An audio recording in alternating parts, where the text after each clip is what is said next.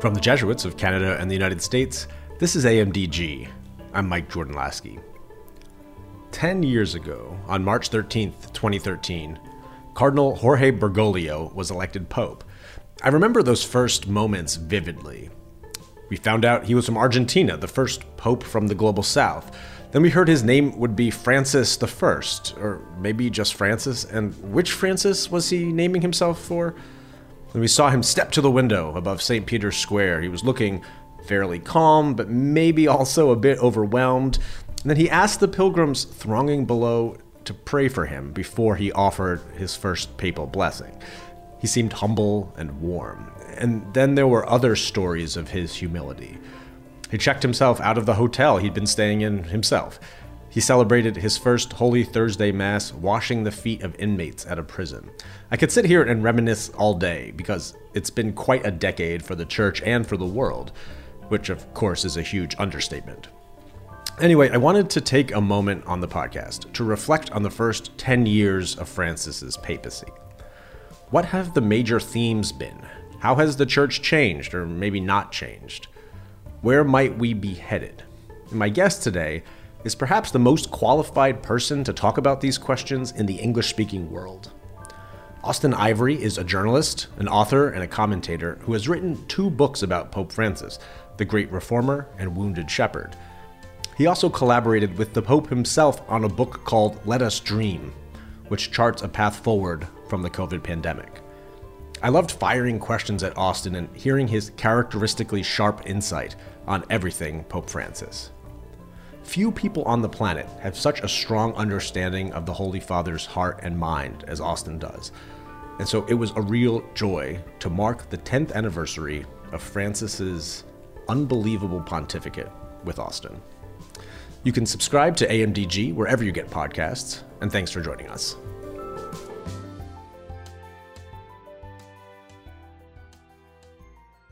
Well, Austen Ivery, welcome back to AMDG. Thank you so much for taking the time to talk. How are you? Good to be back with you, Mike. I'm fine, thank you. Great. So I was excited to invite you on because we're coming up now on the 10th anniversary of the papacy of Pope Francis. And I started thinking, who could I ask onto the show to talk about that?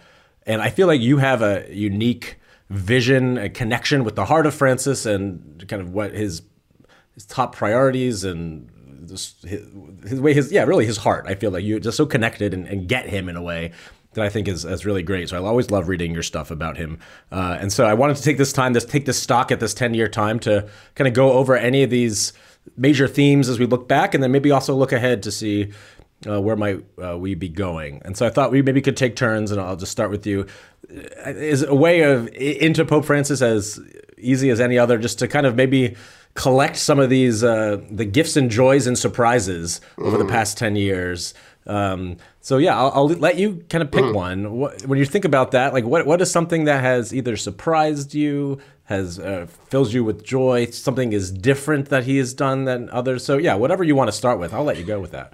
Gosh, Mike, I mean, I could, there's a whole list of things, isn't there? And one of the things about this pontificate is that it has always been, to coin what is now almost a cliche, a papacy of surprises. And I think that's part of the joy and the energy that we've had over the last 10 years, is that this is a pontificate that one really does feel has been led in so many ways by the Spirit. It's been open to the Spirit and open to the people and the peripheries, which I think has just made it a much more dynamic and open place, the pontificate. I mean, the church, I hope, in general, has also, we can get into this, to what extent has the wider church been transformed by the pontificate remains an open question, but I think there's no question that there has been a new wind blowing these last 10 years. I was actually looking back on the biography I wrote called The Great Reformer, which came out in 2014.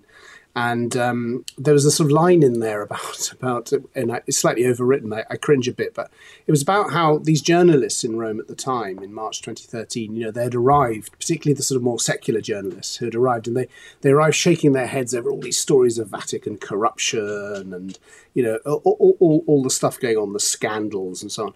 And they were really amazed by the election of Francis. You could see that they were amazed by just those first few days of the pontificate, this sort of fresh wind. That was the analogy I used. It was like a boat that had run ashore now, kind of up on the waves again. And I don't think to say that is in any way to reject what came before, because, I mean, every new pope there's a kairos of new possibility with every new pope. I think with Francis, what we've had is the arrival of many things simultaneously. We've had the arrival of an extraordinary leader, who really understands governance, who has a profound discernment about the signs of the times of the church. We've also had the arrival of the Latin American church at the center of the universal church, which I think has been a sort of a surprise and a shock for many people. And then I think we've had this extraordinary openness. And that's if you ask me what's the big shift over the last 10 years, I would say is this. There's this just openness, transparency, closeness, and this, of course, has been a big part of what Francis has sought to bring about in the church, is as it were, we feel much closer now, I think, to what we might have felt at the time of Christ or in the early church. That same, that same kind of energy and new possibilities.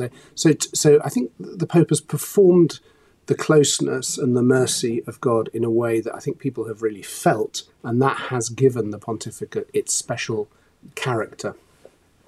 There's so many of these words you've just even used now that you could be these headlines in a bulleted list if you're going to make. What are some of these key themes that we've seen? If you're going to do some like a literary style analysis of this 10-year story, what are those themes we're seeing over and over? And I think like one for me is that comes up, you talked about peripheries, the sense of going to the peripheries, this Pope from the peripheries. And then the way, even from the very beginning, those first days, I still remember that first Holy Thursday when he went to wash the feet of inmates, and how surprising that felt. Or his first visit going to Lampedusa, and there's great stories about him kind of arranging for that to be his first visit, where migrants have been arriving, from North Africa. And so I think, and then in his writings and so many times, culture of encounter, going to the peripheries. How do you, for him, what makes that, why is that such an essential kind of theme for kind of understanding him? So the peripheries are an important place for Francis, as of course they were for Jesus, because they are the place of new possibility. So, I think I can put this theologically. Francis is very influenced by Yves Congar's book on reform of the church in 1950. And, Congar's idea, looking back over the history of the church, is that the center, when the center opens to the periphery, dynamic things happen, So there's this, and then the other thing Francis has often said is that from the periphery, you see the world as it is. You see the world much more clearly than from the bubble of the center.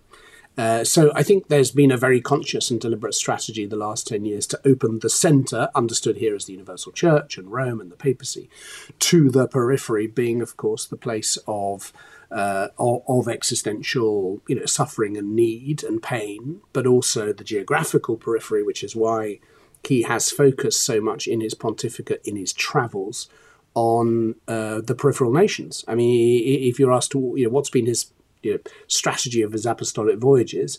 Obviously, there have been some exceptions to this for special events like World Youth Day or whatever, but generally, when given the choice, he's gone to small marginal nations. He's picked cardinals, a large number of cardinals from peripheral places within the church, in other words, places without many Catholics. And of course, he's had a prophetic, constant attention to the interstices or the borderlands of our nation states, where migrants languish in refugee camps, and he famously went to Lesbos and, of course, came back with, Muslim refugees, and from there, from the periphery. So he's done two things. He's gone to the periphery to call attention to the periphery, because that's the place of pain and suffering where the Spirit is speaking to us. He's also gone to the periphery in order to invite us to look at the world from there. I remember the homily he gave in Ciudad Juarez, El Paso, it was February 18, wasn't it? And he basically has this whole kind of indictment. What have we become? Looking at what happens to the refugees who die in the desert or who drown in the Mediterranean or who languish in these refugee camps. And he said in Malta, we talk about the Holocaust and these great tragedies of the 20th century and slavery. Well, this is happening right now here, So I think he did that from the very beginning in Lampedusa. What have we become? So I think the periphery has been a great and important place from which to preach and teach in this pontificate. So You mentioned your book, which The Great Reformer, which you wrote 2014, so pretty early on now, 9 years ago. And so I'm wondering if you went back to do a new edition this year, and wrote a new introduction or preface. What things have changed, or things have you seen develop? If you were to revisit that now and think, this actually has kind of played out in kind of similar style or direction, or again, what has been new in those times that might have surprised you?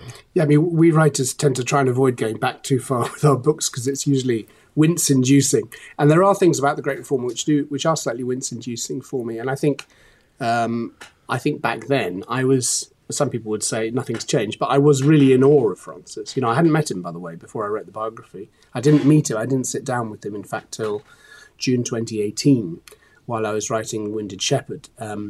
So that was the first time, really, we had a proper sit-down face-to-face. So when I wrote Great Reformer, I'd had no contact with him. I'd obviously spoken to a very large number of people who had worked with him. And I was in awe of him. And I suppose I bought into a little bit of this kind of the heroic myth, of the providential leader who appears at the right time, and the myth of the heroic leader. And I confessed to that in my second book, Wounded Shepherd, which begins, in fact, with the encounter with Francis, where Francis is kind of saying to me, I think you're too kind to me, and you've got to realize when I came here, I just had a suitcase and I was planning to go back to Buenos Aires. I didn't come with some great, in other words, don't overdo the whole, he didn't say that directly, but that's of course what I took from it. And of course by then I had understood that the way he governs is actually very different. Of course he's a leader of very, very impressive, capacities in all sorts of respects. But actually the real power of his governance lies in the way he facilitates processes which allow the Spirit to open new horizons. So it's much more like, and I said this in Wounded Shepherd, it's much more like a spiritual director leading somebody on a kind of Ignatian retreat. In this case, he's leading the whole of humanity on that retreat, inviting them to open to the grace of conversion. So it's more in response to what the Spirit is already doing. So I think that's, if I go back to a Great Reformer, that would be my critique. But actually, if I do go back to it, and I have done obviously occasionally, I think it stood up pretty well. I think there was a vision there, and I think as time has gone on, the profundity of the discernment behind the reform has become more and more clear over time. And I think now with synodality, so let me just sort of make this a bit more concrete.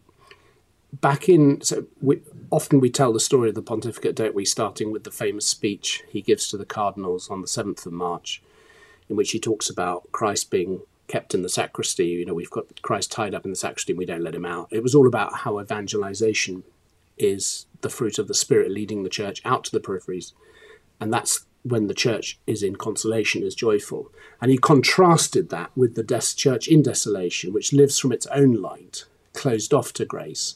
And he uses the analogy of the paralyzed woman in the Gospel of Luke. Well, what a lot of people don't know is that he had a very similar image and diagnosis in the General Conference of the Latin American Bishops in May 2007 at Aparecida, when he gives this homily, which has the very similar effect to the speech in 2013, in that it left people kind of, wow, this man is anointed.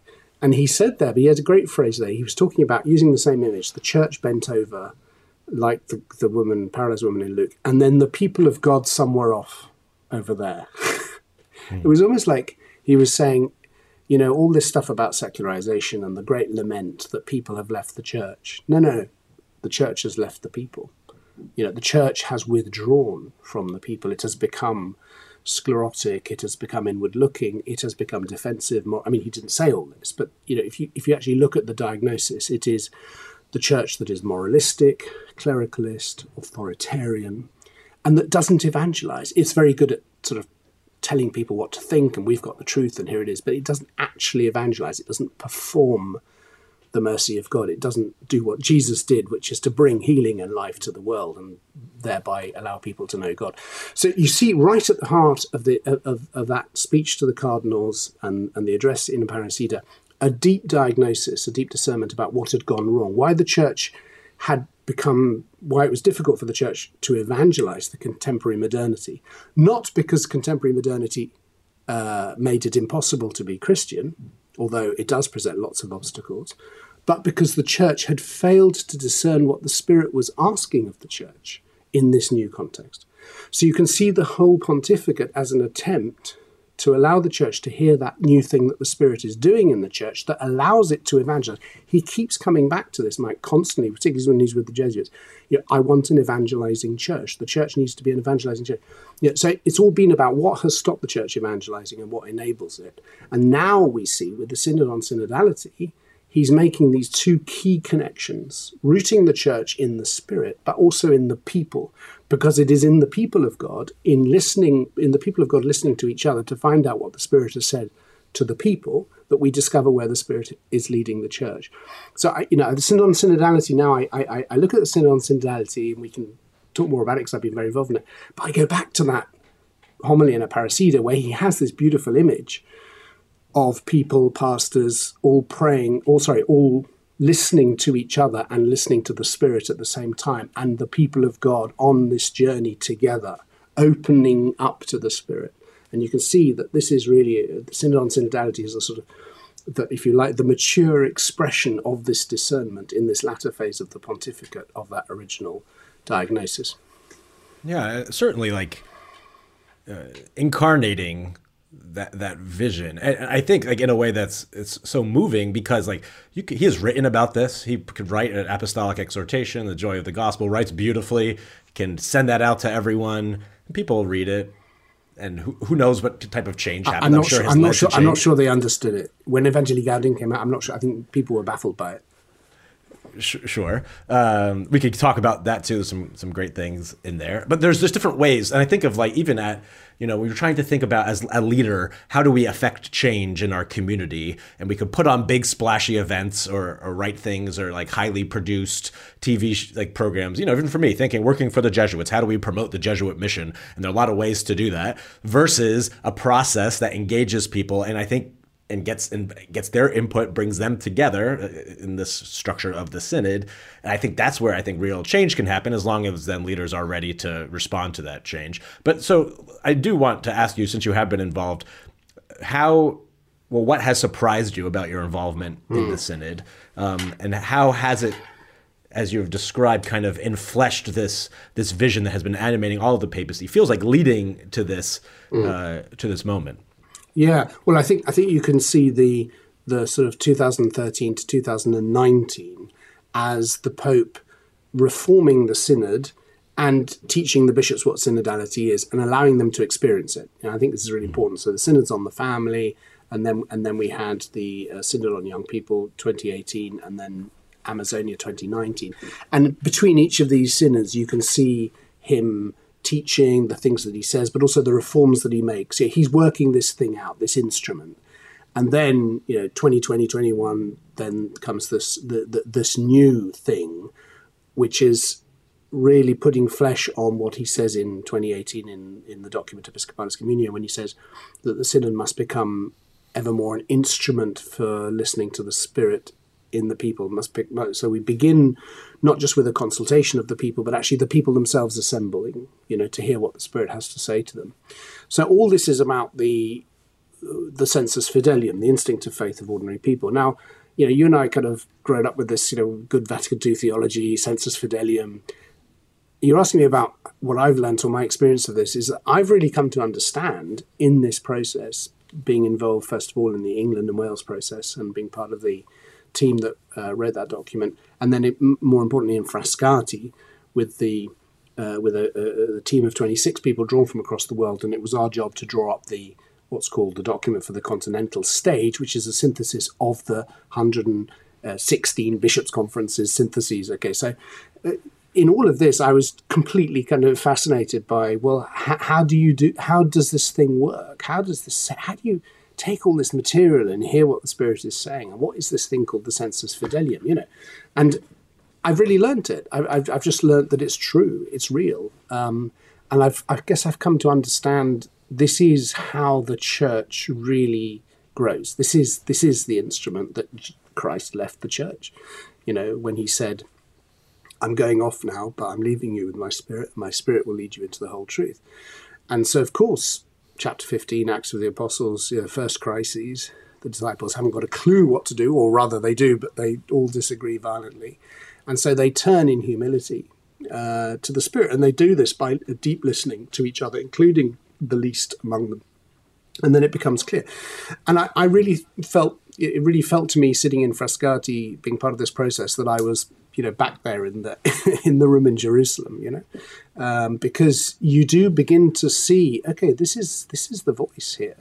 It's humble, it's hopeful. There's a sort of, it can be very critical. The people can be quite rightly critical of what is wrong, but it's not done in a sort of, the church should do this, or if the church doesn't do this, then we're, it's that voice which says the church surely is called to this. I feel that this is what the church has been called to, that, this is what Jesus does. Why can't the church be more like this?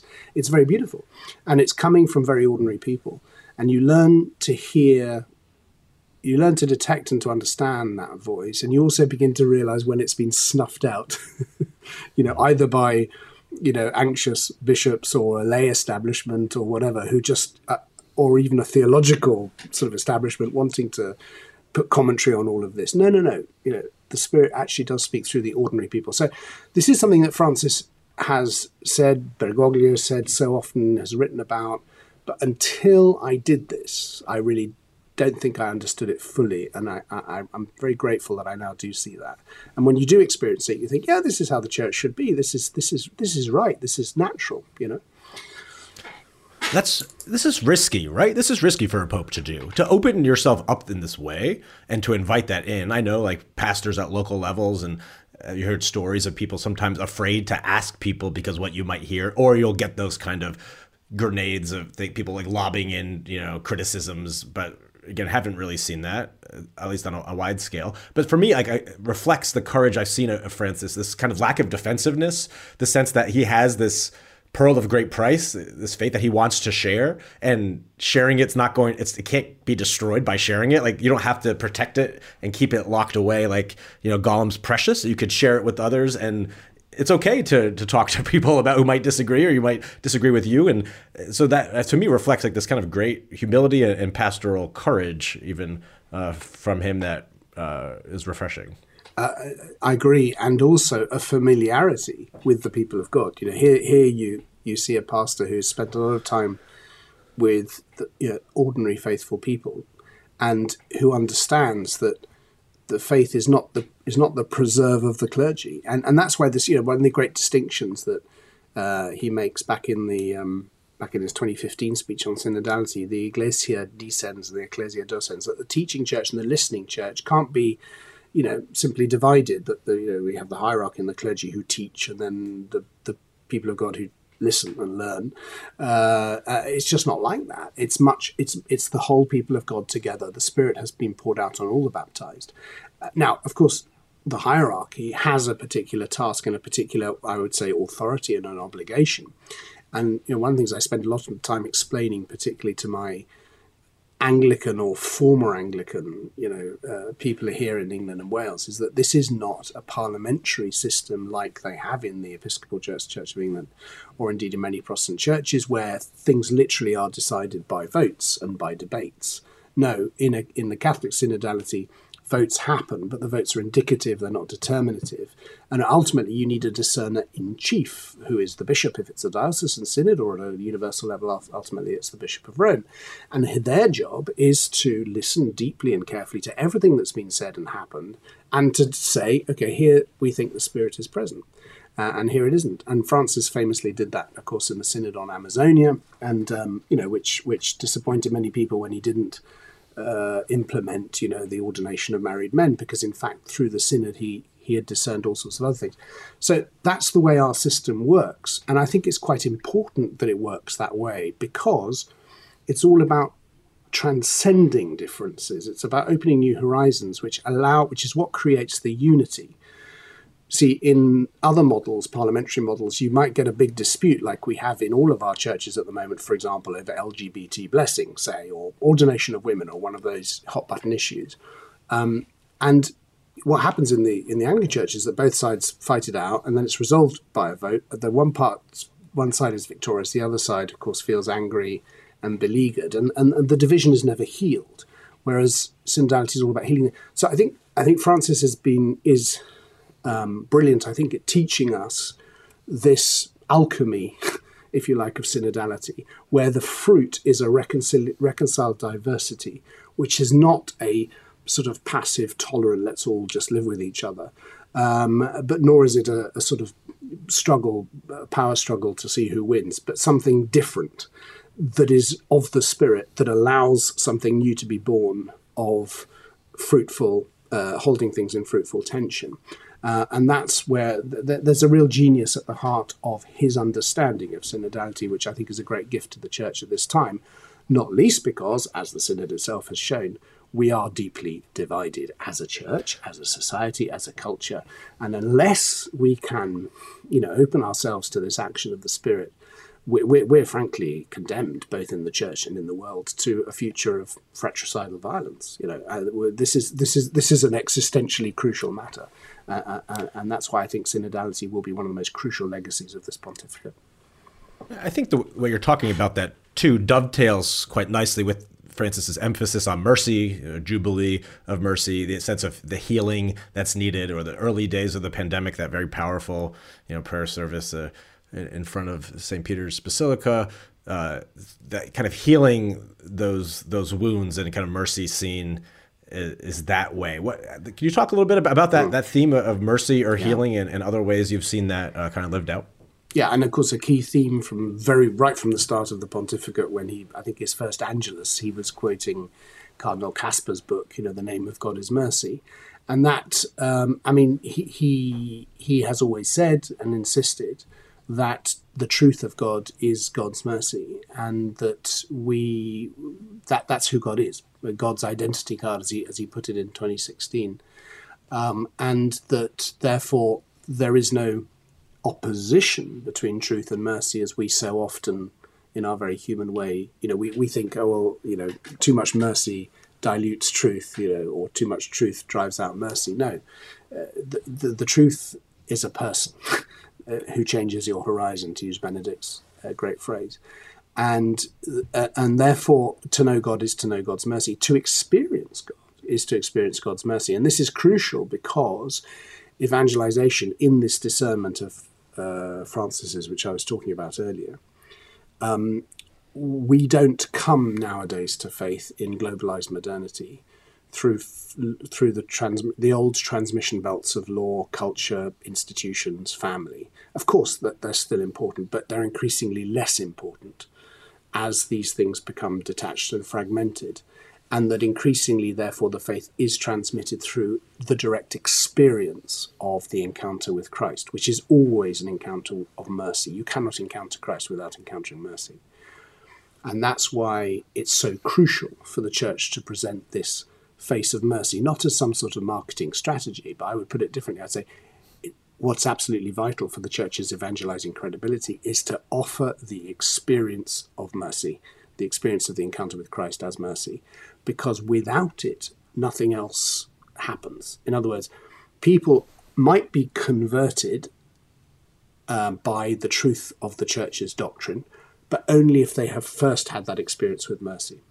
Otherwise, it will seem abstract, cold formulations, which make very little sense, and increasingly less sense, actually, in our society, without that initial, what Francis calls the primary encounter, what they called in Aparecida, el encuentro fundante, the founding encounter, because from that encounter flows everything else. This is why Evangelii Gaudium, there's this kind of urgency in it, where he's saying, look, this is this has to happen. If this doesn't happen, the very future of the Church, the very future of humanity depends on this.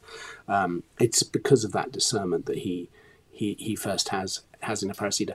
So he has himself, of course, sought to embody and perform that mercy in everything he does. And some of the most memorable moments of the pontificate, to go back to your first question, have they not? Where the Pope has actually performed this. Now, there are so many, but I mean, the famous kissing of the man covered in sores in St. Peter's Square, the bending down to kiss the feet of the South Sudanese politicians in 2019, the flying back with refugees from from Lesbos, when he cries in front of the Rohingya refugees in Dhaka, and he says the name of God is Rohingya. I mean, these things are spontaneous. They come from him naturally. They're not gestures in the way we often use the word gesture. They flow from his deep rootedness in Christ, in the experience of Christ, that he's had every day. And to me, the truth of what he says about this, about mercy, to me is quite clear from my own conversations with people who have had nothing to do with the church, nothing to do with Christianity, who, when they know that I write about Francis and so on, often will say to me, "Oh, I was so moved by that." And what they say, sometimes it's what he said, but more often it's one of those gestures, has deeply touched them and deeply moved them. Why? Because, of course, they recognize subconsciously that is Christ, that is Jesus Christ. And I think that's so key to the transformation of the last 10 years, is that he's managed to show Christ to the world through these gestures in a way that we all need to learn from, frankly. Sure. And I think, like me on the internet talking to people, it's always sometimes that temptation to go to those hot buttons first, right? And for people who are on the edges, like those big questions about those controversial issues. And I think, again, and he'll talk about them when he's asked about them, certainly, but a reframing in that first we show the relationship, we have that encounter, we accompany, we reflect mercy, we live that mercy and that welcome, we enlarge the tent. And then when there's that relationship, then you can get into some of those thorny things once you have that relationship. But it's that, for me, a correct ordering as opposed to starting with those, let's go right to the hot button things. And he would say the same. And I've been on my own journey, Mike, because, before Francis, I was very involved in sort of Catholic apologetics. I created something called Catholic Voices, and we had a bit of a role in the visit of Benedict XVI to the UK in 2010, and I wrote a book called How to Defend the Faith Without Raising Your Voice, which is, in a way, showing that the Church's stance on these ethical hot-button issues, is reasonable and where it's coming from. And I'm not ashamed of doing any of that. But I think what came to me in that work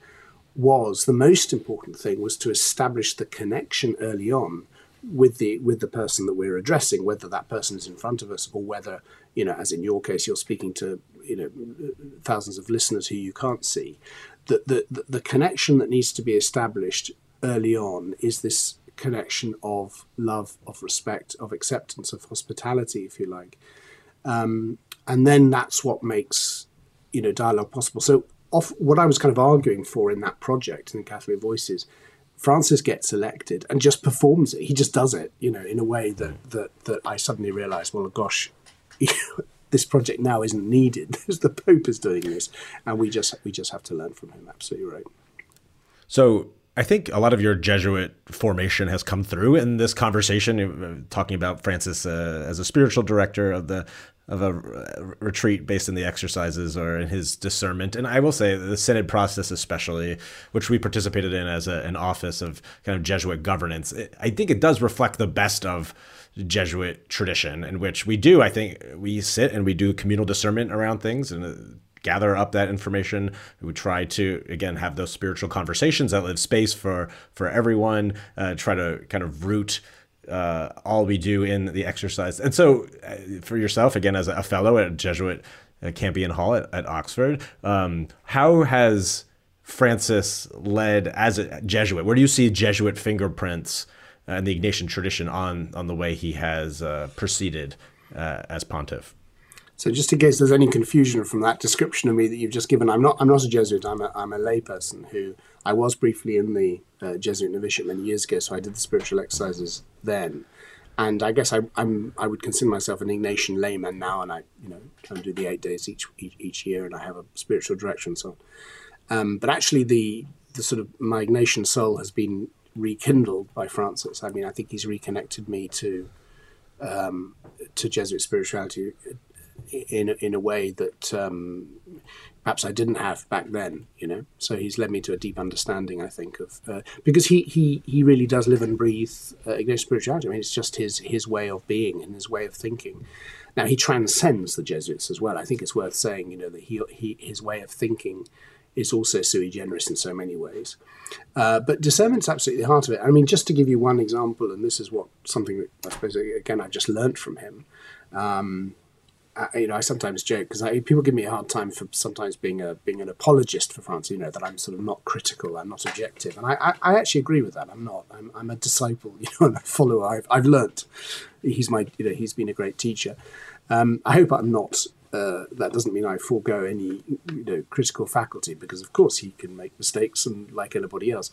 But one thing I've learned from him that he's taught me is really the basis of the book we did together in 2020 called Let Us Dream, which is about his discernment of the future of humanity in the context of the pandemic. So it's putting flesh. We talked about it. We did a whole podcast on it, didn't we? But that book is based around the three thing of see, judge, act, or as he would put it, contemplate, discern, act.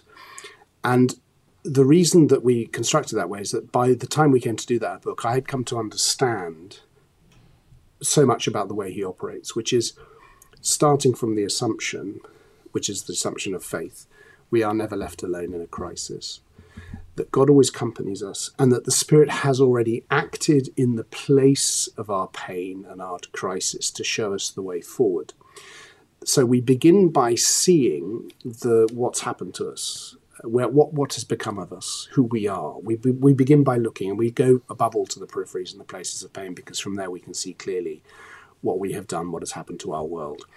We begin by looking, and then we move into discernment, which is to say, where is the Spirit acting in this situation? And he quotes the poet Hölderlin, where the danger is, there grows the saving power. So right there in the crisis, we have the exit and we have the way out. We have the grace of conversion, and it always involves a conversion. And then thirdly, we consider then the lines of action and the concrete steps that flow from that discernment. Now, having understood that this is kind of the way he operates, and it starts right there in the exercises, doesn't it, with the incarnation meditation, where God looks down on the earth and responds to the crisis, let's call it a crisis, that's happening on earth, not with a lecture or a book or a podcast, dare I say, but with the incarnation. And that this is always, therefore, the invitation. Where is God being born in this new situation?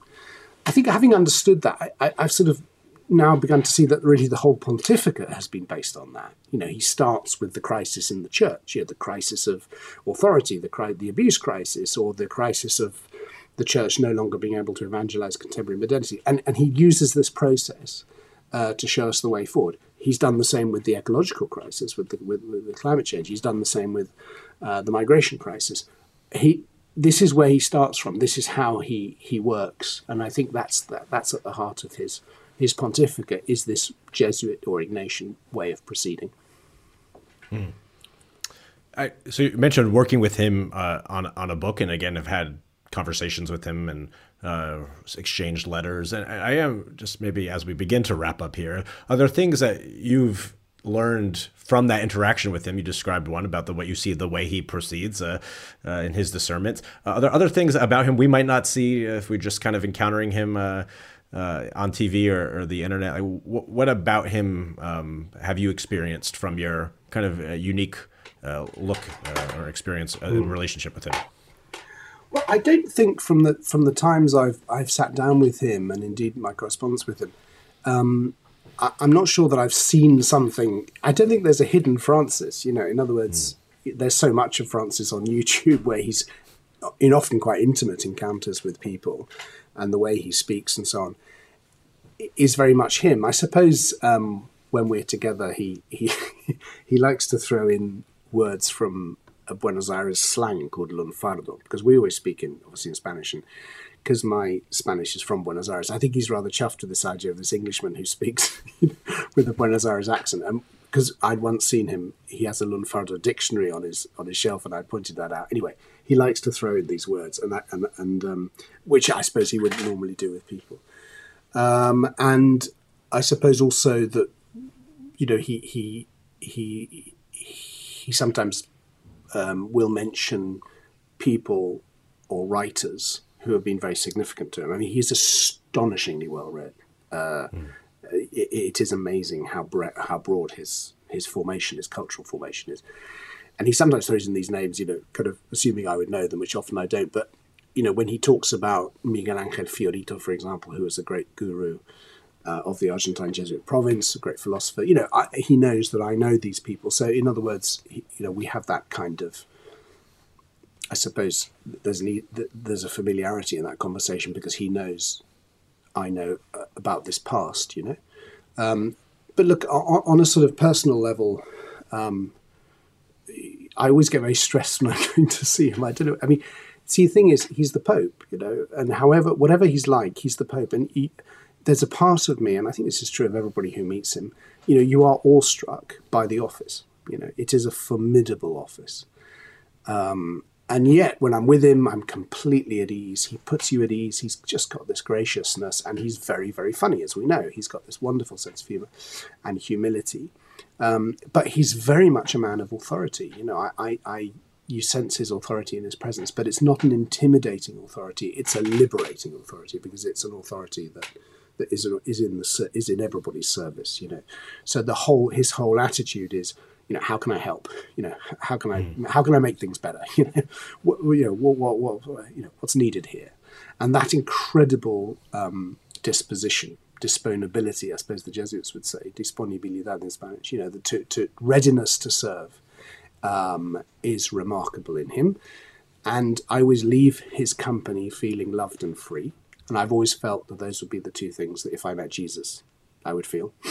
So, and then I'm always amazed at the other thing, and I'm not the only one amazed at this, is the generosity or the way he uses time. He always has time. Yeah, of course, he's sometimes short of time, but when he's with you, he just gives you that time, and that generosity is amazing given his life. And the only other thing I would say is working with him. I may have said this on the podcast we did on Let Us Dream. I was just astonished at his capacity for work. And it's something that people who have worked with him in Buenos Aires always told me when I was doing the biography. But until I'd actually experienced it close hand, I realized he just has this extraordinary energy. He's the quickest, fastest thing in Rome. He just turns things around with astonishing speed. And he just drives things forward. It's quite amazing to be close to that kind of energy. On the other hand, when something is not clear to him, he will be very patient. He will wait. He will make sure he gets as much information as he can from as many different people as he can. He's incredibly well informed. And then, of course, he'll do that discernment. And then when he sees where the Spirit is leading, he goes for it. And then he moves like a bulldozer, and taking everybody by surprise.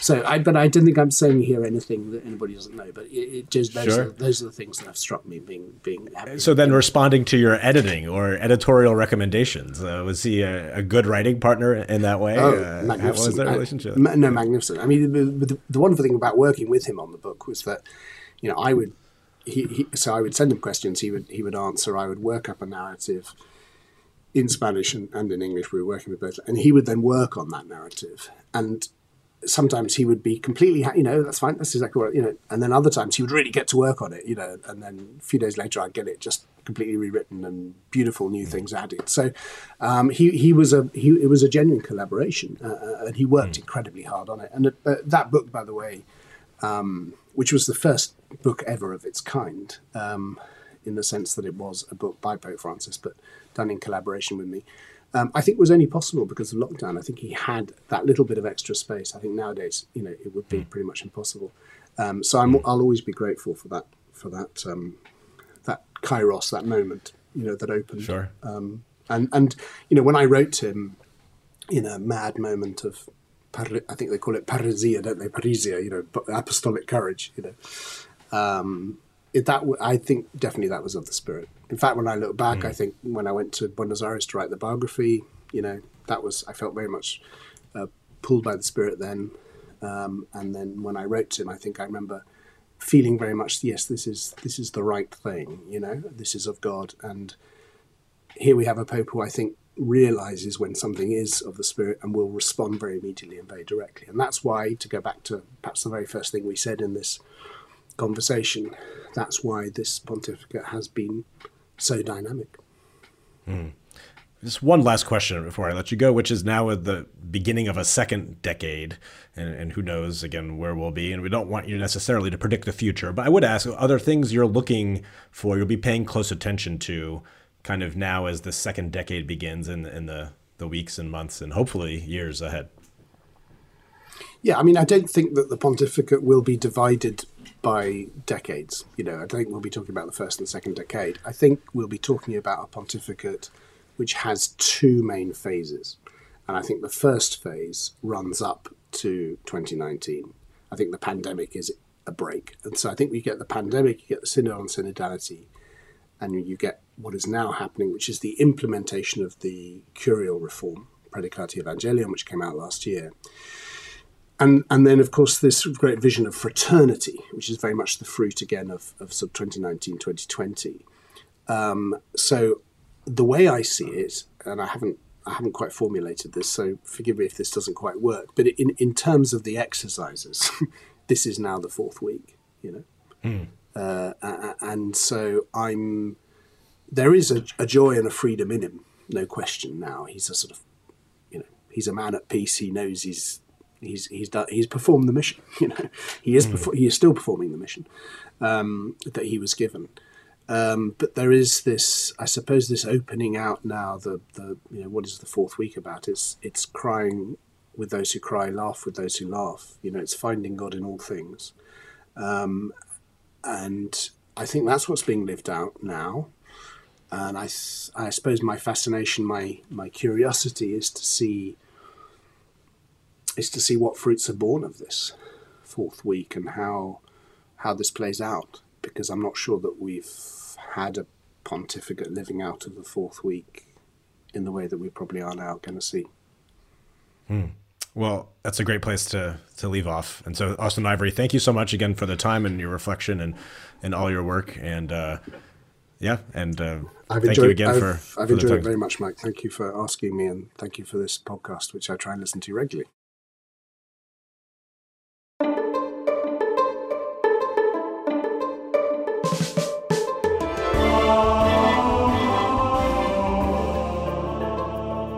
AMDG is a production of the Jesuit Conference of Canada and the United States, and when we're not working from home, the show is recorded at our headquarters in Washington, D.C. AMDG is edited by Marcus Bleach, and our theme music is by Kevin Lasky. The Jesuit Conference communications team is Marcus Bleach, Eric Clayton, Megan Leach, Becky Sindelar, and me. Connect with the Jesuits online at jesuits.org, on Twitter at Jesuit News, Instagram at We Are the Jesuits, and Facebook.com/Jesuits.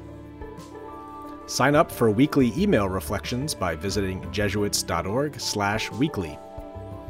If you or someone you know might be called to discern a vocation to the Jesuits, connect with the Jesuit vocation promoter at beajesuit.org. Drop us an email with questions or comments at media@jesuits.org. You can subscribe to the show on iTunes, Spotify, or wherever you listen to podcasts. And as St. Ignatius of Loyola may or may not have said, go and set the world on fire.